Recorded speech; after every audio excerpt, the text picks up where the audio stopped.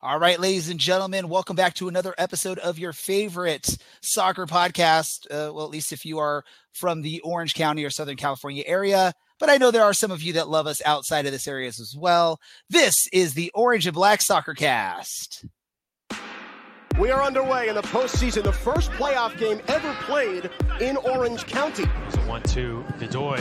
He's found a great ball into Voltson. Plenty of time. He smashes it home and doubles the visitors' lead. Thomas Voltson. Now Segber sprinting forward on the counterattack. A little handsy there. Crosses it. Pineda, the extra pass. Seaton finishes. It rolls down to his left and burying aside. Well taken care of by the Orange County keeper. We'll leave it for Aiden Quinn. He'll strike towards goal! And it's gone in! An equalizer and a winner in second half stoppage time for Orange County off the left boot of Aiden Quinn. This is the Orange and Black Soccer Cast, the only podcast dedicated to Orange County Soccer Club, its fans, and supporters. Follow us on Twitter at OCSC_SoccerCast and on Facebook at Orange and Black SoccerCast. How's it going, Orange County? Welcome to another episode of the Orange and Black Soccer Cast presented by Roughneck Scarves. We are the first and only podcast dedicated to Orange County Soccer Club, its fans and supporters. I'm your host, Ray Zamora, and I'm with you each and every episode as we discuss all things Orange County Soccer Club.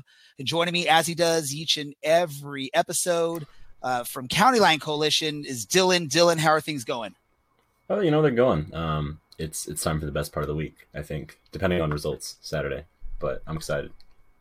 Yeah, we talk about it. This is a favorite time for many of us, both us on this podcast and those that are listening.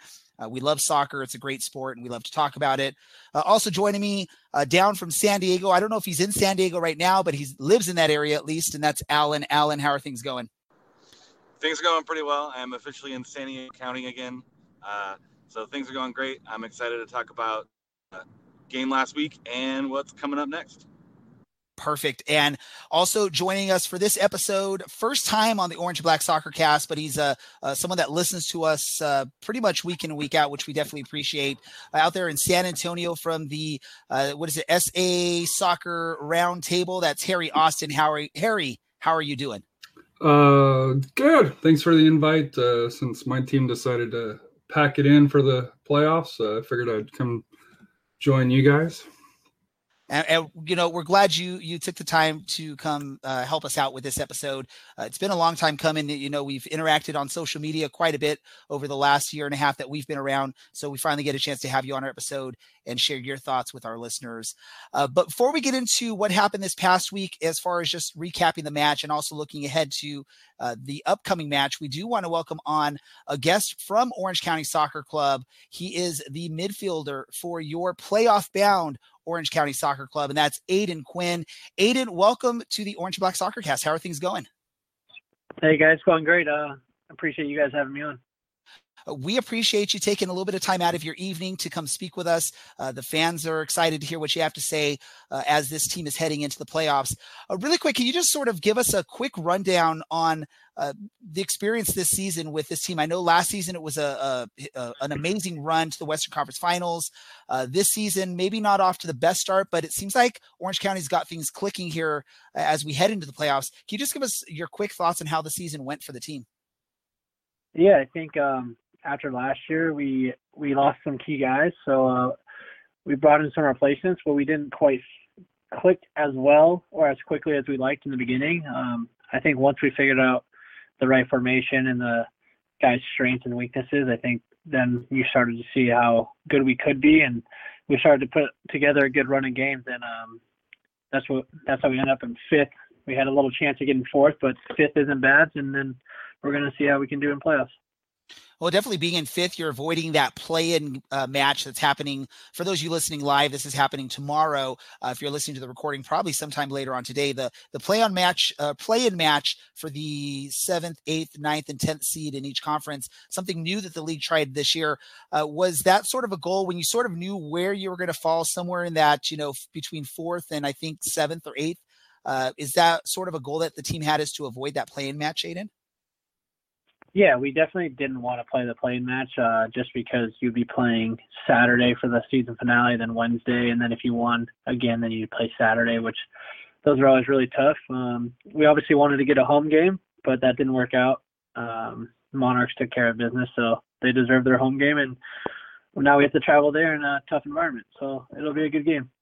Yeah, I think that was the Real Monarchs. I believe they were playing Sacramento. I think all the Orange County fans were focused on what was going on with that match because they wanted to see if there was going to be any possibility for another home match at Championship Soccer Stadium.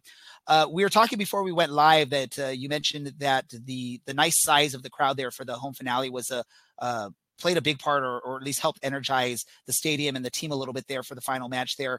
What did you guys think, or did you speak with any of your teammates, or what were your guys' thoughts on just sort of the energy coming from the crowd out there? Yeah, it was awesome. We didn't really know what to expect with the crowds because, as you guys know, sometimes it's up, sometimes it's down. They said that we were going to have a decent crowd for that game, but I think after the game, they said it was the second biggest attendance, probably after that Phoenix game last year in the playoffs. But, yeah, it was great. It obviously got the guys going. I think we played well, so hopefully more of those fans keep coming out maybe next year. But I thought they did their part, and that helped us on the field. And I don't want to hog any of the questions. I don't know if my co-hosts Dylan or Alan have any questions for you, Aiden. I'm going to open it up to one of those two if they have something that they'd like to ask. I see Dylan maybe. Yeah, I see Alan still muted, so I'll jump in. Aiden, obviously stats are a bit down personally for you this year in terms of assists and goals from what was really a massive career year for you. But you've played a much different role. How hard was it to adjust over the course of a 34-game season to playing a little bit deeper and filling in for some weird spots? Exactly. Last year I got to go a little higher. I think naturally I'm more of a 8. I had that leniency last year with our players. This year we didn't really have anyone to sit in that 6th spot as a defensive mid, so I sat there a little bit, got on the ball a little more, and that was one reason why we started to win games, I think. We figured out the formation and what works best for the guys that we have this year, and I'll gladly take a hit for my stats as long as the team's winning, so no problem there. That makes, perfect sense. Is there a game over the course of this year that you'd like to go back and have a redo at? A redo?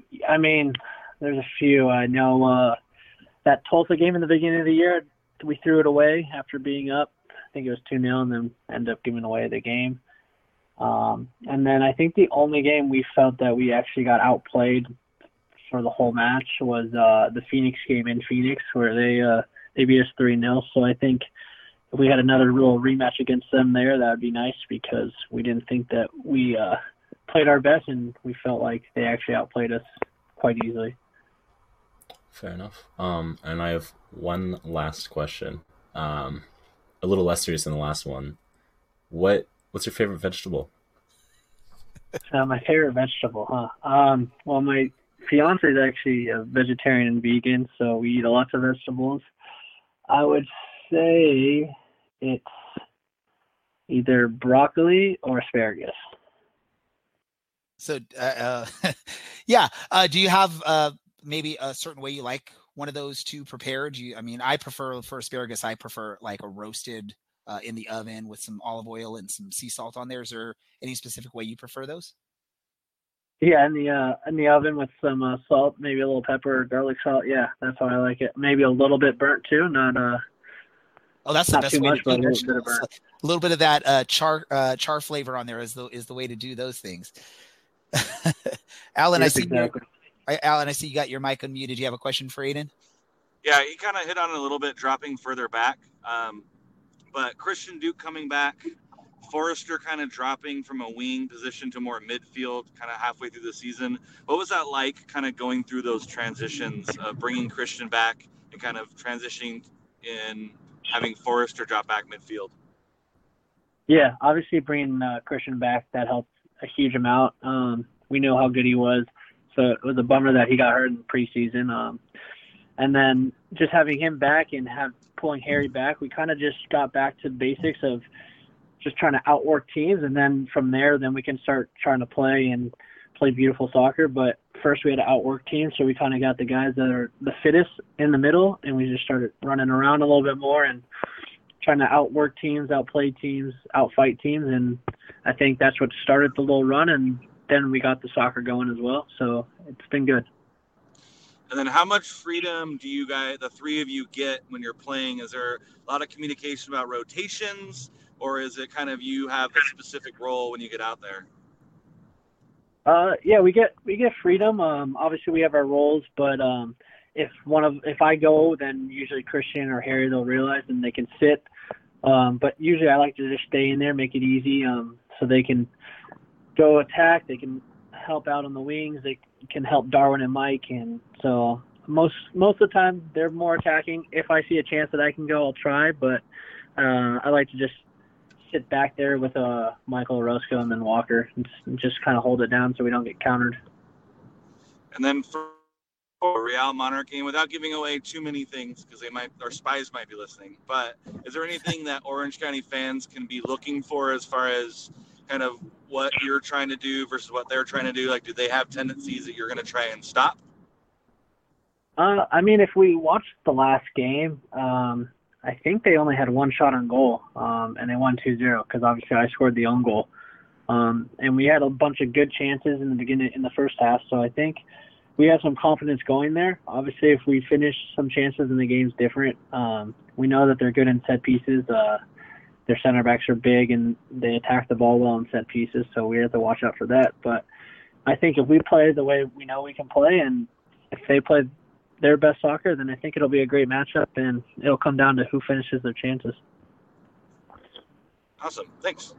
And then I just want to ask, because you did mention on that last match against Real Monarchs that, you know, they got the one goal and then you basically gifted them another goal. What goes through a player like, you know, your mind or just any player's mind when that happens? Is that something where you try and play it back in your head and figure out what I could have done differently? Or do you just sort of look at it as that's what happens in the game? It's going to happen every so often. Share with our listeners how that plays out. Yeah, it sucks for sure. You obviously don't want to score against yourself, but yeah, looking back, I mean, we were down a man because Walker had a bloody nose, I think it was. So I dropped back in, and I don't think we were all supposed to drop kind of one position because we were down a man. I don't think we all kind of did that as a team, and we've discussed that. So if that ever happens, then I think we'll have better communication. But also, then they crossed the ball. I think I had one guy on my left, one guy coming behind me. I mean, I don't know if they would have scored it, but but after it happens, then you just got to get on with the game. You got to try to focus on the next play because you can't really do anything about it, and you just hope you can affect the game in a positive way. No, and I mean, we all understand you have to make a play on that ball in that situation, especially when you see a defender an offensive player over your shoulder like that with the potential to score a goal. Just the ball sometimes doesn't bounce the right way. So we totally get that. But just, you know, always interesting to figure out what's going on in a player's head in that situation. I do want to let you go here, but I do want to ask you one last question really quick. It's a question that we've asked your assistant coach there on the team, Richard Chappell, in the past. If you got thrown into a situation where you have to go and you basically said you have to sing a karaoke song right now, we're out, you have to sing a song, what song would you pick and sort of why would you sing that song? Karaoke, huh? Let's see. I would pick, I mean, when I was at Philly, when I got drafted there, they made me sing What Does the Fox Do or whatever. So I might do that one again. Bring back old memories. I think it's What Does the Fox Say? Is that referencing? I try to block that out of my memories because it was pretty embarrassing. But no, I might do that or like an Oasis Wonderwall song or something. Let's hope they keep giving you contracts so you never have to go through an initiation ever again. Let's just finish out. Do you want to give us a taste of What Does the Fox Say for our listeners for your first time ever on the podcast? You don't have to do that. He's never gonna. I do want to call out Alan on his tweets today and saying that he doesn't think we're going to get the win this weekend now. So I don't know about that. Hey, I love that. I think Dylan and I are both loving hearing that coming out of your mouth there. Aiden, because we were sort of giving him a hard time about that. Well, I mean, Real Monarch fans aren't going to bring the noise, so I have to have some kind of poster boy material, right? Like something to motivate. Yep. I appreciate it. No, it's all good. We'll hopefully prove you wrong, but I know you'll be rooting for us. Do you have Aiden? Do you want to give our listeners a quick prediction for the match, or is that something that you don't want to do? No, I don't want to do that. I just hopefully, I think the guys are going to come out strong. I think we're going to have a good week of training, and we get there, and hopefully, we get a good result. We got faith in you. We're hoping for a great result there, and we want to see. Ultimately, we want to see you guys get a chance against Phoenix in the next round there in Phoenix to try and take care of what didn't happen the last time you guys were out there in Phoenix, because that would be an amazing story in this. The team that knocked out Orange County last season, we go to their home and knock them out. That would be such a great storyline for this. So I want to say thank you, Aiden, for joining us, taking some time out this evening to join us on our podcast. We know you got a lot of stuff going on, preparation for the match and everything. So thank you for coming on and letting our fans hear a little bit about what's been going on with you. Yeah, thanks so much for having me. I appreciate it, guys, and I appreciate the support all year. Perfect. Thank you. See you on Saturday. All right, ladies and gentlemen. So that was Aiden Quinn from your midfielder for your Orange County Soccer Club joining us here on the podcast. I got to say this. I love that he called you out, Alan, because I was ready to call you out on this episode, but Aiden took care of that for me. So good. So good. Let's do this. We want to talk a little bit about what happened on the Fresno match this past weekend. It was an amazing crowd, like Aiden had mentioned there. The second largest crowd at Championship Soccer Stadium ever. I know the stadium's only been around for a couple seasons or a couple years now, but still, when you can have that opportunity and the energy in that stadium coming out of County Line Coalition, I know Blaine and all of those guys there were working really hard to try and basically maximize the amount of fans sitting in that section. I know I brought some fans over into my section, although they weren't as, into the game as the County Line Coalition. So I'm not going to say anything about, my group. I was trying to get them pumped up, but it's a little bit different when it's your first time coming to the stadium. And then, throwing the beer fest there, that definitely helped add a bunch of people there to the stadium for the match. Dylan, I'm going to go to you first, because you were there. How did you feel? Do you agree with Aiden that there was some great energy in that stadium on Saturday? Oh yeah. Anytime the beer is flowing at a beer fest, it gets even the most casual people to show up and get interested. As one of the many Matts in the CLC would say, he had his talent juice. So I think everyone's willing and able to go that much harder for the full 90, that much louder, that much more passionate, really getting behind the team and having a really, really good time, no matter what was going on. Even those opening 25 minutes where there were some close calls for both sides, but neither team really looked too dangerous. We were behind them and really excited, and you could tell that the rest of the stadium was that exact same way. I felt it a few times in the history at the stadium. That comeback last year against Oklahoma City was one of those times. Of course, all the playoff matches, and then the last couple beer fests, or I guess it was a Margarita Fest or something on Cinco de Cuatro against Phoenix, and then the match against Sacramento, and now this match against Fresno. I mean, people really bring the energy on those nights, and it's electric. Absolutely love it, regardless of the result. But when you pick up a win on one of those nights, it's so much more special. My voice started to come back yesterday, so that's how hard I think everyone went. But that's what we do. We love it. And you guys do a great job out there. And I know, speaking with Harry earlier today, in his prep for joining us here, he decided to watch the replay of the match there on ESPN Plus. And he even mentioned, I think, in our chat back and forth on Twitter or in the message boards of Twitter, that he noticed it was a larger than normal crowd there at Championship Soccer Stadium. Were you able to sort of feel some of that energy coming from the crowd when you were watching the stream there, Harry? Yeah, it was. Like I said here, it was just the biggest thing that stuck out to me was the County Line Coalition and just the sheer volume that was in the section on this one here. That's the one that really kind of caught my idea. I think that was after the the first goal when they were showing the highlights of that, and or showing the replay of it here. So, but yeah, it was kudos. And like I said here, I think I mentioned to you is like, hey, the crowd seems above average, compared to normal. I didn't know it was the second largest one, over 5,100 there, according to FOTMob. So impressive. Just, hopefully that next year you guys can continue to build on that and it becomes more of a regular crowd for you guys. And, sometimes when you watch that on the stream there, you might not notice that there's a full stadium worth of people, because you still see a lot of empty seats out there on the stream. But the fact was there was the beer fest going on. So I would say there was a probably good third of the crowd hanging out in that section for pretty much the whole first half. And I think even after they sort of cut off the beer in that fest, a lot of them still linger in that section instead of trying to find their seats. At that point, they're probably too inebriated to find out where they're supposed to sit. So they're just sort of hanging out where they are. And whatnot. But it was definitely, I could feel it when I was at the stadium. I saw it. I actually did the rounds in the stadium a couple times there just to sort of get the feeling of what was going on. I went over, there was probably about 6 to 8 Fresno fans that made the trip down. I made sure to go stop by and say hi to Ricky Bravo, who was with us last week to help preview the match. So it was pretty amazing there. Alan, you got a chance probably to watch the stream as well. What did you see on that as far as just the energy from the crowd and just the crowd in general? Yeah, I didn't get a chance to watch the first probably 15 to 20 minutes of it live, the whole marching band shenanigans. But I opened my phone to hop in on the game, and I literally, out loud, was like, oh, wow, tons of people, tons of energy, even through the phone. You can just feel that there was something different about the game, kind of the extra buzz about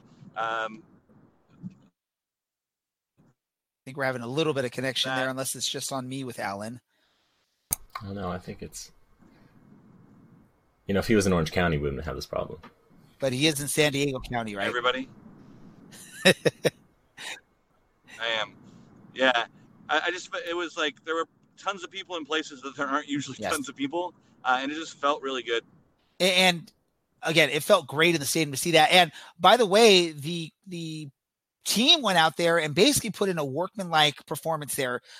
Again, I'm going to quote you, Harry, because we were chatting earlier. It wasn't like this flashy display out there on the pitch for Orange County. It was, they did what they had to do to get the victory.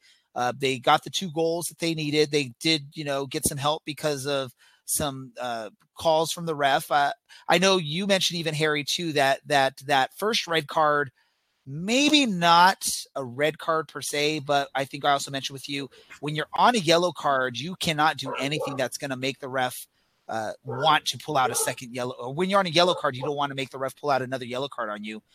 But definitely a workmanlike performance there. And it's definitely, I think when you're heading into playoffs, you want to see a team that's putting in their work, doing what they need to do, playing in the right positions, because that's what's going to help you win these playoff games, especially when you're having to go on the road in hostile environments. What do you think, Harry?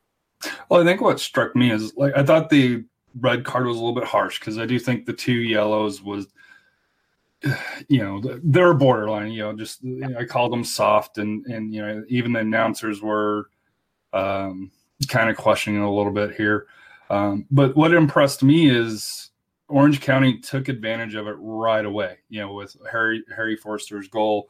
I believe it was off a set piece, but to me, that's why it was very workmanlike. They got the advantage and they took advantage of it, and that's what good teams do. And so often you'll see teams that, for instance, my team that was up a man and just kind of sat back and it comes back to bite them, but OC took advantage of it. And, that's why you guys are 5th seed, along those lines. And it has to be considered, if you guys were on the other side of the bracket, I would consider you guys going all the way to the finals, the Western Conference Finals again. But that Phoenix match in the second round, that's a tough one. And we'll definitely talk about that. If not this episode, definitely, hopefully the next episode. Let me talk to you, Dylan, because I was at the stadium. We were both at the stadium at the match. I actually missed that first goal live because I had a friend offering to buy me a beer, so I'm going to take him up on it. I'm walking up to the beer stand. I was actually standing at the beer stand right behind you guys in Counterline Coalition when that second goal was scored. Did you get to see that goal? And can I just say, I watched it on the replay. Pretty amazing set piece there, a corner kick from Aiden Quinn to the head of Harry Forrester. Yeah, you must have seen CLC regular and the official Orange and Black Soccercast statistician Andy up at the beer line. Wow, what a goal! I know that I've slagged off Forrester more than anyone, probably in the club, in the CLC, like regularly for 3-4 months. Every week because he didn't perform and everyone said he's going to prove me wrong, and it took a long time, and here he is. He got hot when the team got hot, and he's been a big part of that. Wow, what a goal. I mean, I've seen a few like that this year in the USL, but he left his man in the dust, and the guy marking the front post for Fresno just looked like an idiot because he was standing there flat-footed, and Cochran just looks over and goes, well, why didn't you? I couldn't do anything about that because that's not my problem. That was very satisfying, and that really opened up the game. I can tell Fresno kind of went into a damage control mode once that goal went in. You could see that reflected in the sub at the start of the second half, and for us fans, that was very satisfying. It was amazing. I could still see everyone debating the red cards. I think the first yellow was unfortunate because he slipped. Yes. And that's true. He did slip, but he did slip into the back of someone. A dangerous slip. I mean, basically, because it was. Yeah. I would say it's probably not a yellow. The second yellow he got was definitely a yellow. I mean, you're getting your hands up into someone's face twice. That's definitely grounds. I mean, if you do that, you're on a yellow, getting a red. You're on a yellow, you don't do that. Yeah, and then the second, I mean, if you are leaning in to stop, you're on the goal line and you're leaning in, and the ball hits your arm. Yeah, you're trying to stop the goal, right? So it's denial of clear goal scoring opportunity. I mean, you take your red, and you don't get caught swearing at the fourth official on the official stream. But we've had plenty of terrible refereeing decisions go our way, and then we get 2 favorable ones, maybe, or at least 1 favorable one in a match, which felt nice. Finally, I will say the cards from the referee, questionable on, should they have been a card, but they're not the type of plays where you can look at it and say they obviously shouldn't have been. There was at least enough reasoning or enough justification as why you can give them. Like you said, Dylan, the first one where the player slips, but he takes out the Orange County player from behind, which is a very dangerous situation there. The ref is doing what you're sort of taught in that situation is it's a dangerous play. You got to pull out a card on that. The second one, the guy's on a yellow. He goes, I get it. There's always contact when you're in a set piece and you're lined up like that, but you got to know you're on a yellow. You got to know that if you somehow get stuck in a play where you're giving the ref an opportunity to give you a yellow, they might not quite remember that they already gave you one, even though it's not something where you should be taken out of the game. So, yeah, that second one could be questionable, but again, he was on a yellow. He should have known, hey, I got to play this just straight up. I can't put my arms up. I can't be elbowing. I can't be swinging. I just need to keep my arms to my side and just do what I need to do on there. And then, like you said, Dylan, that other red card on the goal line. I mean, yeah, it's denying a goal opportunity, so it has to happen. Alan, what are your thoughts? Yeah, I just feel slightly kind of gutted because I have them losing to El Paso in the first round. So, that's for me, that's a possibility that's the last play that guy gets to make this year is to have a ball go off his hand or off his arm. Yeah, he turns and then as he turns, leans out a little bit. So, it's a little bit on him. But you still, I don't want to see that because you know that player's probably gutted. It's a reaction thing, and then you realize, poop, I did something terrible. I just felt a little bit bad. I always feel a little bit bad unless it's blatant trying to take somebody out or the elbow to the head. I mean, I feel slightly bad for him. And going back to Harry's point about taking advantage of those opportunities and really burying them. I think that's the big difference between the Real Monarchs match and the Fresno match is we didn't take advantage of those opportunities against Real. We did against Fresno. And I think that's the biggest difference between the 2-0 one way and the 2-0 the other. So in the end, Orange County wins the match. Really, the only reason they need to win the match is to secure the 5th seed. They didn't have a chance at the home seed at that point because Real Monarchs had already won earlier in the day. But they do go off on a high note. They give the home fans an exciting evening of soccer and an exciting celebration to end things.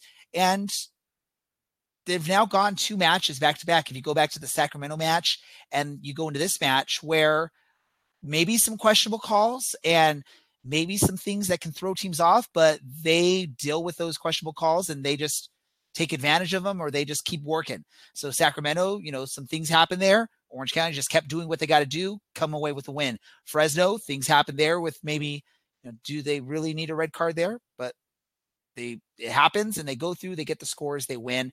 And now they head on to the playoffs.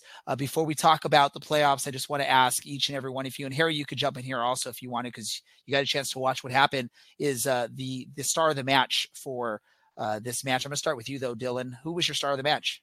I actually debated this one with a couple of people this weekend, but Aiden Quinn. I know Forster had a really great match, but Aiden tallied 1 billion passes as he does. He notched that wonderful assist. That's pinpoint cross off that corner and then converts the penalty. That's, I don't know. Doesn't get much better than that, really. Perfect. What about you, Alan? I'm going to agree that Quinn had a good game. I'm going to go the opposite way. I think Forrester is like inches away from getting another like amazing assist into Seton on a header. I think between the two of them, if they keep playing the way they're playing, like we have a really good midfield, and we're not even talking about Christian Duke. So I'm going to go the opposite way, and I'm going to say Harry Forrester was kind of man of the match. And then Harry, what about you? Who was your man of the match in this match? Yeah, I went with Harry as well. I thought his goal, on that set piece kind of set, because if you go in 0-0 at the half, I think going in 1-0 is just a huge difference and set the tone for the second half for OCSC. So I gave it to Harry. It was a great shot for that Harry. Plus he has an awesome first name like me. So. Oh wow, great reasoning there. Yeah. I'll have to, I guess, agree with the man. Who do I go with? I'll go with Harry because of the great effort there to get his head on the ball and the way Dylan described it. I mean, that's just an amazing thing there, right? Is he just left his man behind and then he goes and gets the head of the ball and the defender on the post has no idea what's going on and just lets the ball sneak past. So we'll go with Harry on that because he helped, I guess, put some momentum into the Orange County sales heading into half. I'm disappointed in your response, Ray. Okay. And the reason why is you just had Mr. Quinn on the line who called out our good friend about the pick, and you had an opportunity to select him, and you passed. Can I take it back, and can I go with Aiden Quinn? No one said no, so we'll go with it. So that moves on Orange County because of the way things ended up there. We head over into the playoffs now as the 5th seed. And lo and behold, we get to face a team we just faced a few weeks ago. And even Aiden Quinn, when he was on earlier, said it was a very they went over there and probably didn't play the best game. I think he even mentioned only one shot from Real Monarchs. The second goal was from Aiden Quinn's foot himself. So I think Orange County has a chance now, or they have the mentality they want to come back and get some revenge. So let's look into this match. And to help us out with that, we actually brought in another guest to come join us to help us talk about this upcoming playoff match. And that is David Cheever. He's from RSL Soapbox. I believe I got that correctly. David, welcome to the Orange and Black Soccer Cast. If you're there. I saw him a second ago. I did see him a second ago, but he does have his mic muted. So he's back. I do see him. David, are you able to hear me?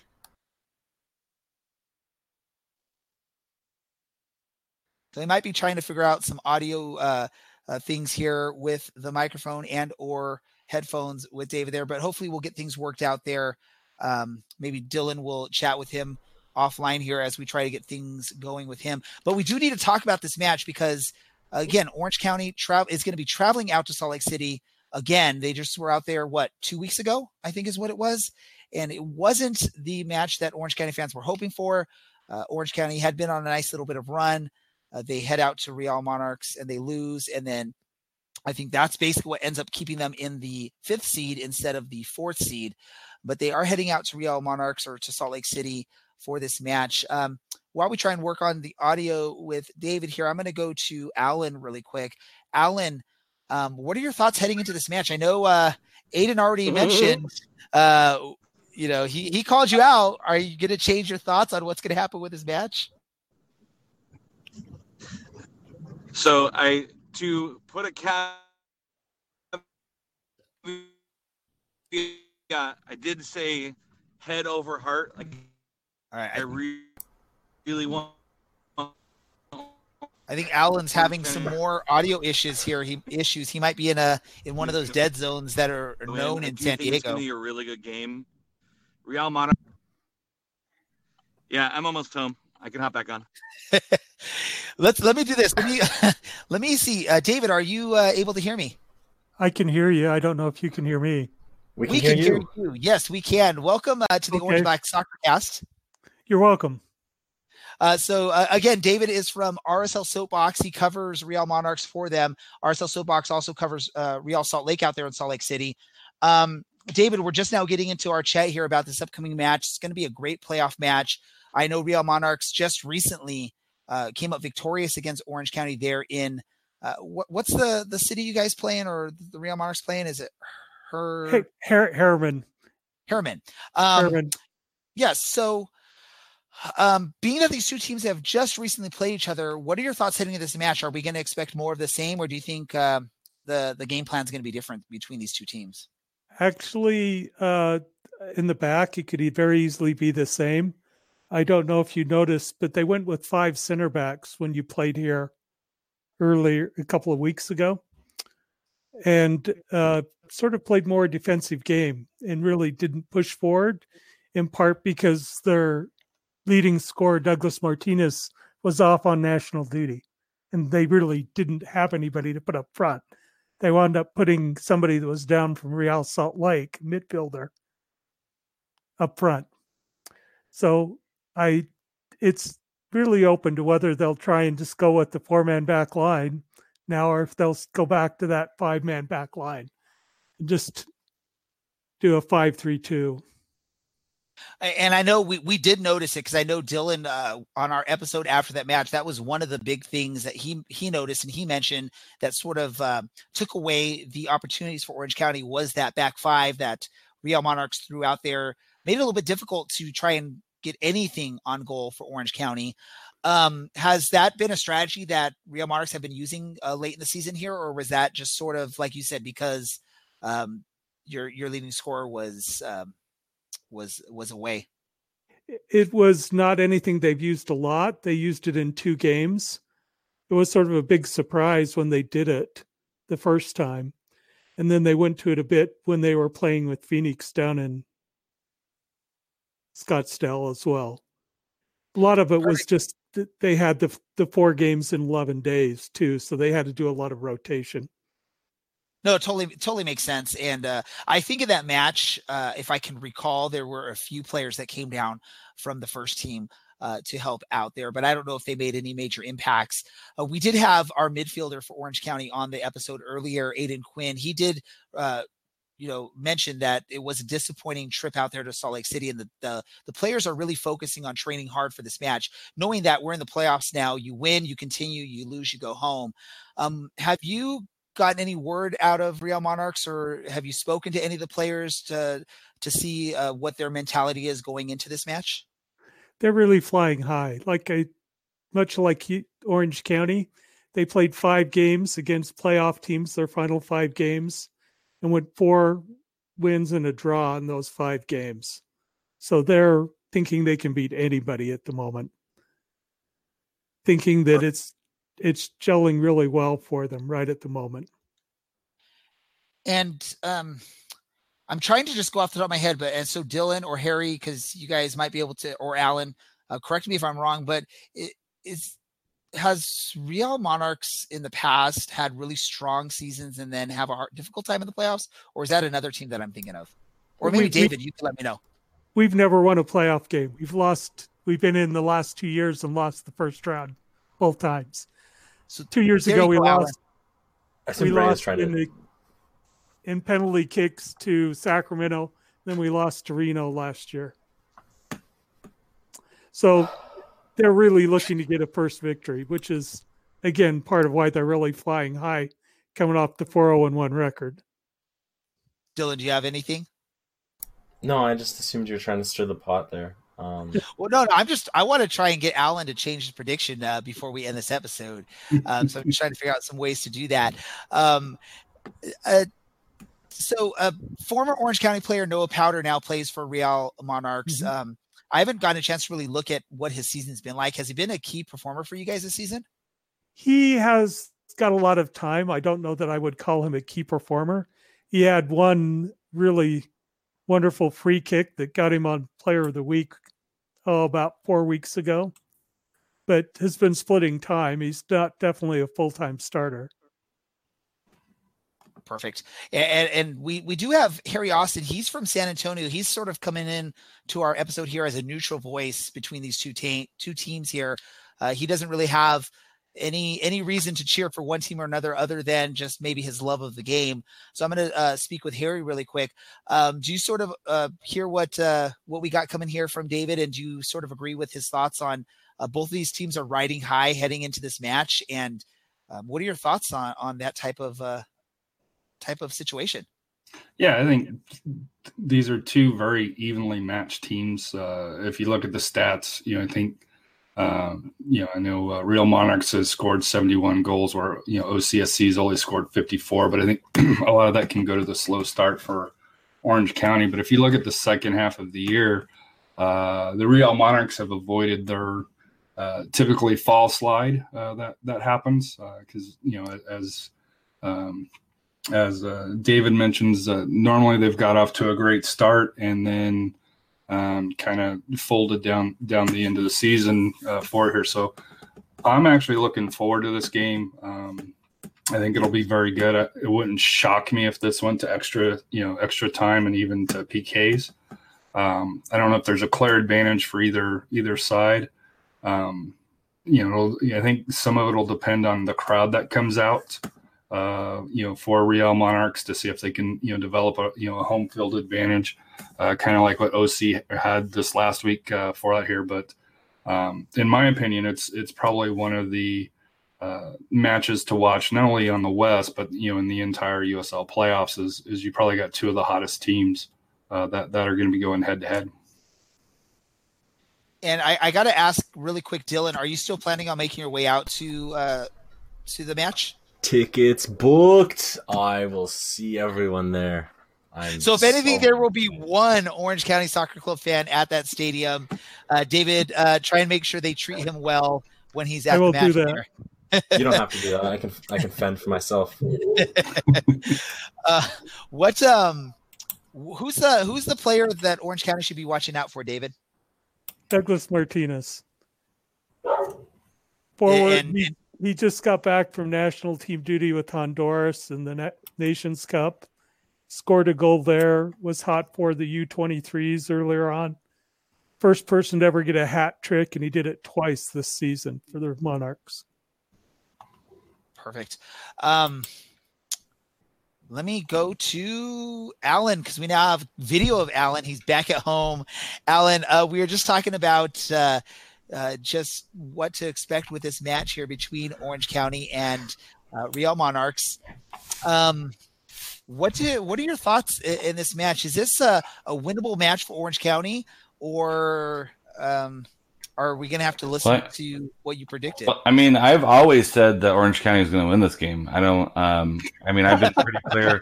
Been pretty clear with that since day one. That do we have to rewind the tape? No, I do agree with David. I think these two teams. It's going to come down to a play or two, like it did the last game. I think the 2-0 final score of that game doesn't fairly represent the style of play and what happened in that game. Really, that game kind of fell apart a little bit with the Walker Hume nosebleed. And not to put any blame on anybody. I mean, if you're a midfielder, it's going to be tough to play center back and replace someone that is pretty defensively sound.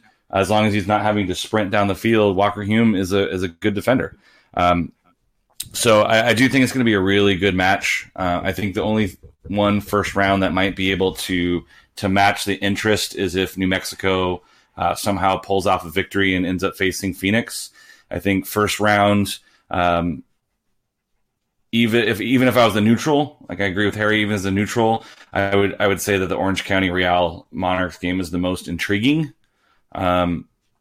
I think the 3-6 is kind of a fun matchup, but Fresno's not been playing great. So I think it's first round. If New Mexico doesn't make it through, this is the game to watch for sure. Well, that's the beauty of a 4-5 matchup is you got two teams that pretty much are very neck and neck. And the fact that you have both of these teams playing pretty well at this point of the season, sometimes when you get to that 4-5, you might have one team that's maybe on a run and one team that's been faltering a little bit lately. But you got some pretty decent teams. You got them in some good form. It's going to be tough. It's going to be tough for Orange County. And I don't know, David, do you think it's going to be an easy match for Real Monarchs, or do you think they're going to have to put in some good work? And what are your odds, or what do you think are the odds of Real Monarchs actually coming away victorious in this match? I think they have a good chance. It will not be an easy match. To put it back to you, I have a question for you. Do you get a sense that your players... There's a lot of animosity to two teams, and Real Monarchs is definitely an adjunct to Real Salt Lake. They only have 16 players on their entire roster, so they can't field an 18 without players down from Real Monarchs. Is the chance to play against, admittedly, end of the bottom of the roster players an incentive to USL roster players, or is it not quite such an incentive? Are you asking any feelings on that? Are you asking like what the players' thoughts are, or what us as fans of the other team are? But both, because it's always interesting to me how people feel about two teams, because I expect we'll probably have at least 4 and up to perhaps 6 Real Salt Lake players in our 18. And probably most of them starting. I wish we could get Aiden Quinn back on here to help answer this question really quick. As far as a player goes, I honestly can't say what a player feels on it. I would assume that players just head into the match. I don't care who's on your roster. I want to come in and win this match. Yeah. I don't know, Dylan, Allen, or even Harry, in your interactions with any players or anything, as far as two teams go, have you heard anything from any players of how they react to these types of matches? Well, I think first of all, in my opinion, and like I said here, and obviously I'm not Orange County supporter, but just having played Real Monarchs with San Antonio, as a fan, Real Monarchs to me isn't the typical two team that brings down, brings down players. For it, and especially in the playoffs, you have to have already played. I think it's 5 games or something along those lines. So there's not going to be any, Tacoma MLS lineup. So you're gonna see players that have been down most likely with Real Monarchs for most of the season. As far as the players, I can't answer that, but as far as the perception that I have as far as two teams. Real Monarchs isn't like, Sporting Kansas City 2 now, or Swope Park, whatever you want to call it, where, they would, purposely load up on certain matches, or, RGV here with, that we call Daddy Dynamo with Houston players now. I'm assuming if it was a rivalry, maybe it's a little bit different than our experience. But I just get the feelings that with Real Monarchs that, because they do have that, they have the youth, yes, but they typically have one or two solid, older guys that help mature the team. So, well, I asked, Chad asked Coach Cloutier specifically about this question. I think it was during the RGV match. He was just, hey, these MLS 2 sides send people down, and his response was, we play who's on the pitch. We don't care if it's an MLS player, borderline MLS player, a USL player. We're going to play our game. I mean, you got Kevin Alston, who was an MLS All-Star. So it's not like Orange County has guys that are these, young kids who want to prove themselves against MLS players. You got a good mix of young kids who do want to prove themselves, but some of these older players like a Harry Forrester, like a Aiden Quinn, who, they've been playing against MLS players their entire career. Some of them have been in the MLS up and down. You got Michael Orozco.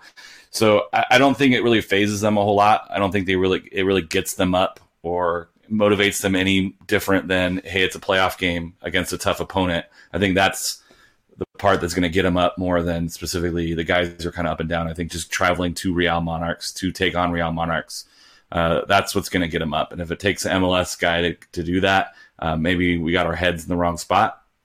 I think the Orange County guys are going to show up regardless of who Real Monarchs throw on the pitch. I think that's a great thing about this Orange County squad is there are a lot of veterans that have been in big game situations, that have played in MLS, that have played with the U.S. national team. And you throw in some of these younger players that some of them could be considered fringe MLS players. I mean, you look at Michael Seaton, he was on an MLS roster for some time. He just didn't quite make it there with, was it DC United and then Portland? Yeah. Yes. So, I mean, you have players, both young and old, who probably can be considered MLS quality. Now, do they make an MLS squad and get big minutes, or do they play in the USL and play big minutes? Type of thing is a different thing there. So it's one of those things where with Orange County, maybe compared to some other teams, they have a lot of a great mix of veterans that have been there, that have done that, and some young players that have been in situations where they had opportunities. You could throw in Darwin Jones as one of those options as well. So it's not like this is an Orange County team that is just a complete young roster just trying to prove themselves. There's some really great players on there that probably are ready for this type of experience. I do have a question for you, and this goes for David and the Orange County guys. With the game being a noon kickoff in California, right? And 1 o'clock there in Salt Lake. 1 o'clock in Mountain. How do you think that kind of changes dynamics? Because normally, when you see, in my opinion, when you see playoffs, the Saturday night or the night games is where it's at. How do you think, especially, a noon game in California, to me, that's, that's a little bit early kicking off. Any thoughts on that? I'm going to jump in there. I'm going to say it's a total benefit and total plus to Real Monarchs. I think there were a few Orange County fans that were hoping to make their way out to the match.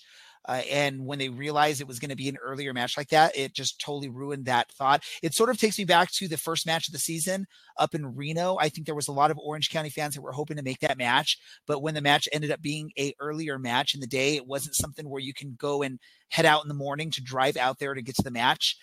It's something where you now have to make a plan to get out maybe the day before or fly out there, which is a lot more expensive than a road trip, carpool, caravan, or whatever you want to call it.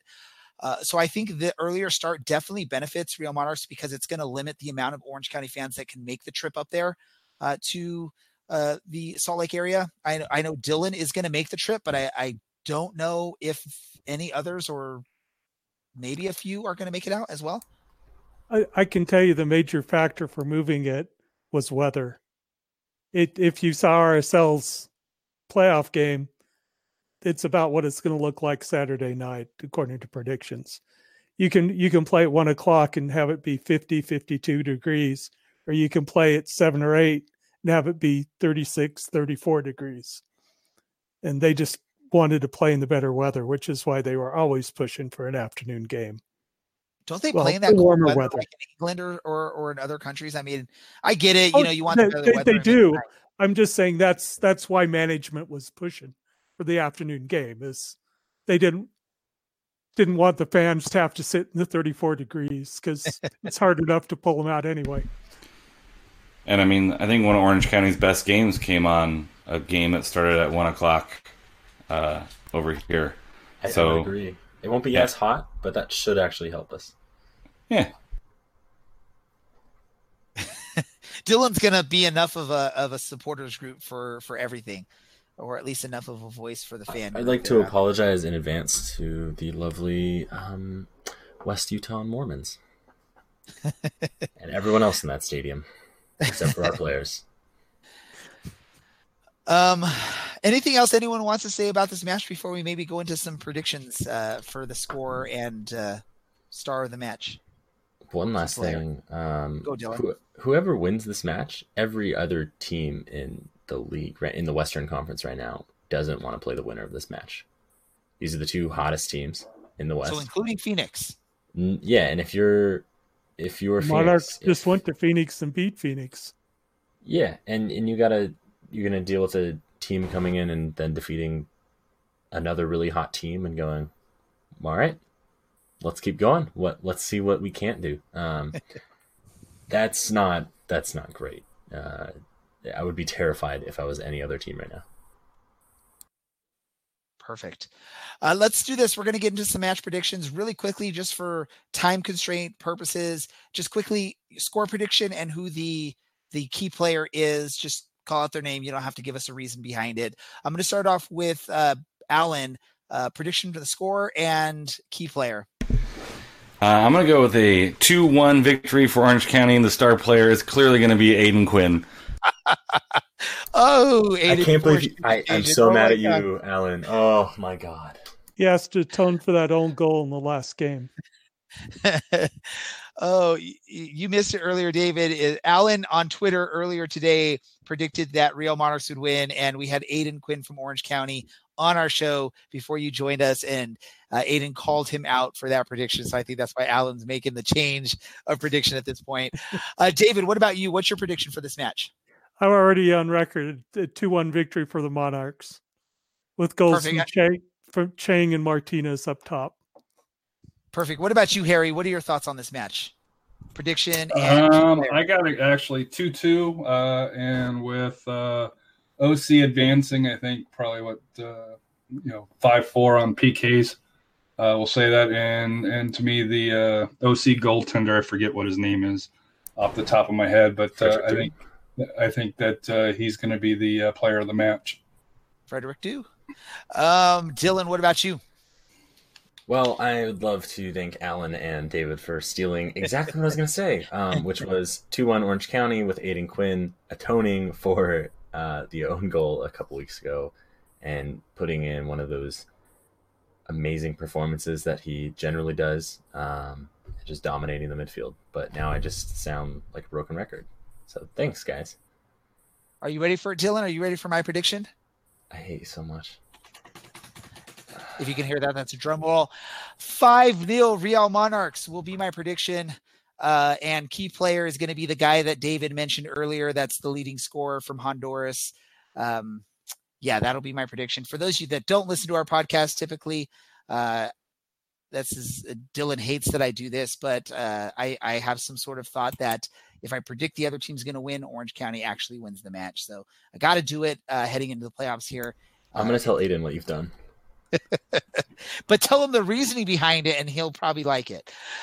He won't. Let's do this really quick, gentlemen. I don't know, David, Harry, do you guys have a few more minutes that you could stay with us just to do some quick predictions of the other playoff matches that we have? Of course. Sure.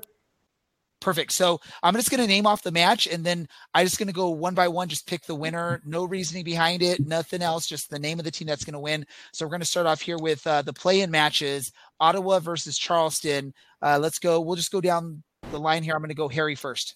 Furry, Ottawa. Dylan. Ottawa. Alan. I would also go Ottawa. And David. Just to be opposite, Charleston. And I'm going to go Ottawa on mine. Next match to look at is North Carolina and Birmingham. Harry. North Carolina. Dylan. North Carolina on PKs. I think the goal difference thing is the only question mark I have. Otherwise, I think the Legion get it. Alan. I have NCFC as well. And David. I'd go with Birmingham. And I'm going Birmingham on mine. Next matchup on the play-on is Austin Bold, LA Galaxy. Harry. I am Team Los Dos. Los Dos. What about you, Dylan? Austin. Alan. Austin. David. Los Dos. I'm going with the Copa Califas winners, Los Dos. Next matchup in the play-in matches, Sacramento and New Mexico. Harry. New Mexico. Dylan. Sacramento. Alan. I got Sac as well. David. New Mexico. Sac just didn't look good. Last And game. I'm going to go New Mexico. Sacramento doesn't care about the USL anymore.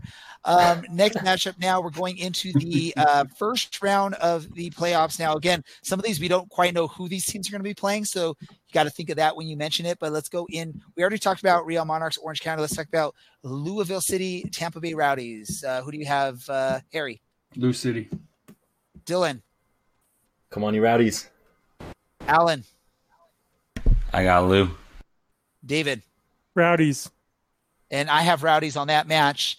Next one to talk about, we got Pittsburgh Riverhounds against a team to be determined based on how the play-in matches go. So you got to sort of think how that'll work out. Let's go to Harry.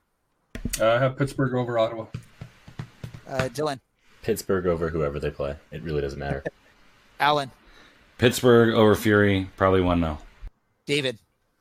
Pittsburgh's built for the playoffs defense. And I'll go Pittsburgh as well. The other match to talk about next is Indy 11 versus New York Red Bulls. Harry. I went Red Bulls, although they're on the Fresno track coming in, but they have that proven playoff record, so I'm going to roll with them. Dylan. Who's hosting this game? Indy. At Carroll Stadium, where they used to play in the NASL as well. So it's not at the Dome. Lucas Oil. I'm gonna have to go with Indy based on the home advantage. Alan.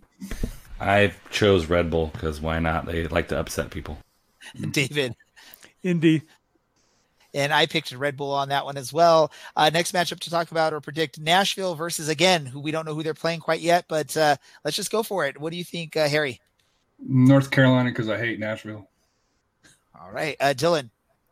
Whoever plays Nashville because their fans are insufferable and they could go to MLS already. Alan. I chose Nashville. David. I picked Birmingham, so I'd say Birmingham. And I don't like Nashville either. I picked Nashville on that one. Next matchup, Reno against whoever they get to play against. Harry. I put Reno over Los Dos. Dylan. Reno. Alan. Reno over Sac. David. Reno. And I got to pick our good friends, John Macaluso and Reno up there. The other match to look at here in the West, Phoenix Rising versus someone to be determined. Harry. Rising over New Mexico by at least 4 goals. Dylan. Yeah, I think if Rising plays New Mexico, it's going to be a blowout. I think if they play whatever the other option is, it'll be closer, but Rising. Alan. I have Phoenix over Austin. If they play New Mexico, it will go to a draw to penalty kicks because neither team can beat each other. David. I sort of agree with they can't beat each other, but I want Phoenix in that one. And I'm picking Phoenix on that one as well because I love Butterfly Gardens. Last matchup for us to predict, Fresno and El Paso. Let's go to Harry. I got El Paso. Fresno is not winning another game. Dylan. El Paso. Fresno has no way with those red cards. Alan. I have El Paso as well. David. El Paso with Velasco in the center. Is this like our one where we? Oh no, we did all I think agree on Phoenix. Phoenix. It's now the third time we've all agreed. I'm going with El We all picked Paso. Pittsburgh as well. And I think it's sad that Fresno may not play another match where they win. So I think it's sad, but the role that they're on, and I said when they made that announcement they weren't winning another game, and that's so far been proven true. Yeah, they've done nothing to arrest that slide. So there's our predictions for that, for the play-ins and for the first round. We'll definitely have more predictions next week once we get to the next round of the playoffs. Really quick we're going to go to quick random thoughts. This is quick random thoughts this week. David, you've never been on our show or probably don't know what we're talking about here. We like to just do a random thought. If you want to participate, just throw out a random thought. It doesn't have to be soccer related. Dylan always gives us a book to read or a poem to read. So that's that. So I'm going to go, Alan, what's your random thought? Be careful what you say on the internet. It'll live forever. Harry, what about you? I had the opportunity to go to the USL Academy Cup. If you get an opportunity to go, it was awesome to see. And, since this is the Orange County podcast, they put a whipping on the San Antonio team. But they were a class group, of kids from OC. Perfect. And Dylan, what book are we reading? No, it's a poem. It's been a poem for like a month and a half. No disrespect to any parents out there. This poem's called This Be the Verse by Philip Larkin. That's PhilipLarkin. Perfect. And David, do you have any random thought for our listeners? The Lansing Ignite is only the first to fall. Ooh, that's very ominous. I don't like that. I agree, though. We were building. It was really nice with like rapid fire, and then just ouch. And as of now, my random thought, you can talk about Tottenham Hotspur because they are back on the winning side of things after a thrashing of Red Star, Belgrade, or wherever they're from. So come on, you Spurs. Really quick before we end things, I want to give our guests a chance to share their with our listeners where we can hear more from them. So David, let our listeners know where they can read you, hear you, listen to you, social media you. What do we got going on? You can read my articles on RSL Soapbox and SB Nation. On Twitter, I'm at Takiyabu. Perfect. And what about you, Harry? Well, obviously, you can follow me at RAMINCOL, Raymond Column. Pretty sure everybody knows that. But we also do the podcast. We were supposed to do it tonight, but we'll be doing it tomorrow, I believe, which is the San Antonio Texas Soccer Show here. So, but I'm not one to be shy about following local podcasts around USL or lower division soccer. Yeah, I know. For those of you who do not know who Harry is, he's a big soccer podcast guy. He follows all the big soccer podcasts basically, and he always listens to what we have to say, even if we're just talking a bunch of random nonsense. He follows and listens to us, so we appreciate that.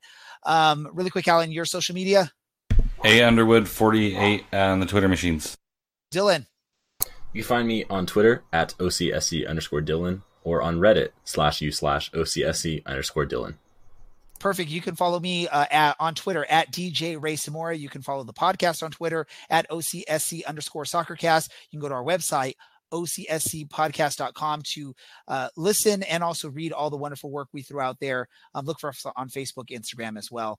I want to thank our guest, first and foremost, Aidan Quinn, for joining us on the episode. Also, Harry Austin and David Cheever, thank you for taking some time in your evening to join us and help us learn more about what's going on in soccer around the nation and helping us preview the match coming up this weekend for Orange County in Salt Lake City or against the Real Monarchs. For all of our guests, for Alan, for Dylan, I am Ray. This is the Orange and Black Soccer Cast, and we are out. Orange County, you are my team until the day I die. And when that happens, I'll still be seeing you way up in the sky. Whoa.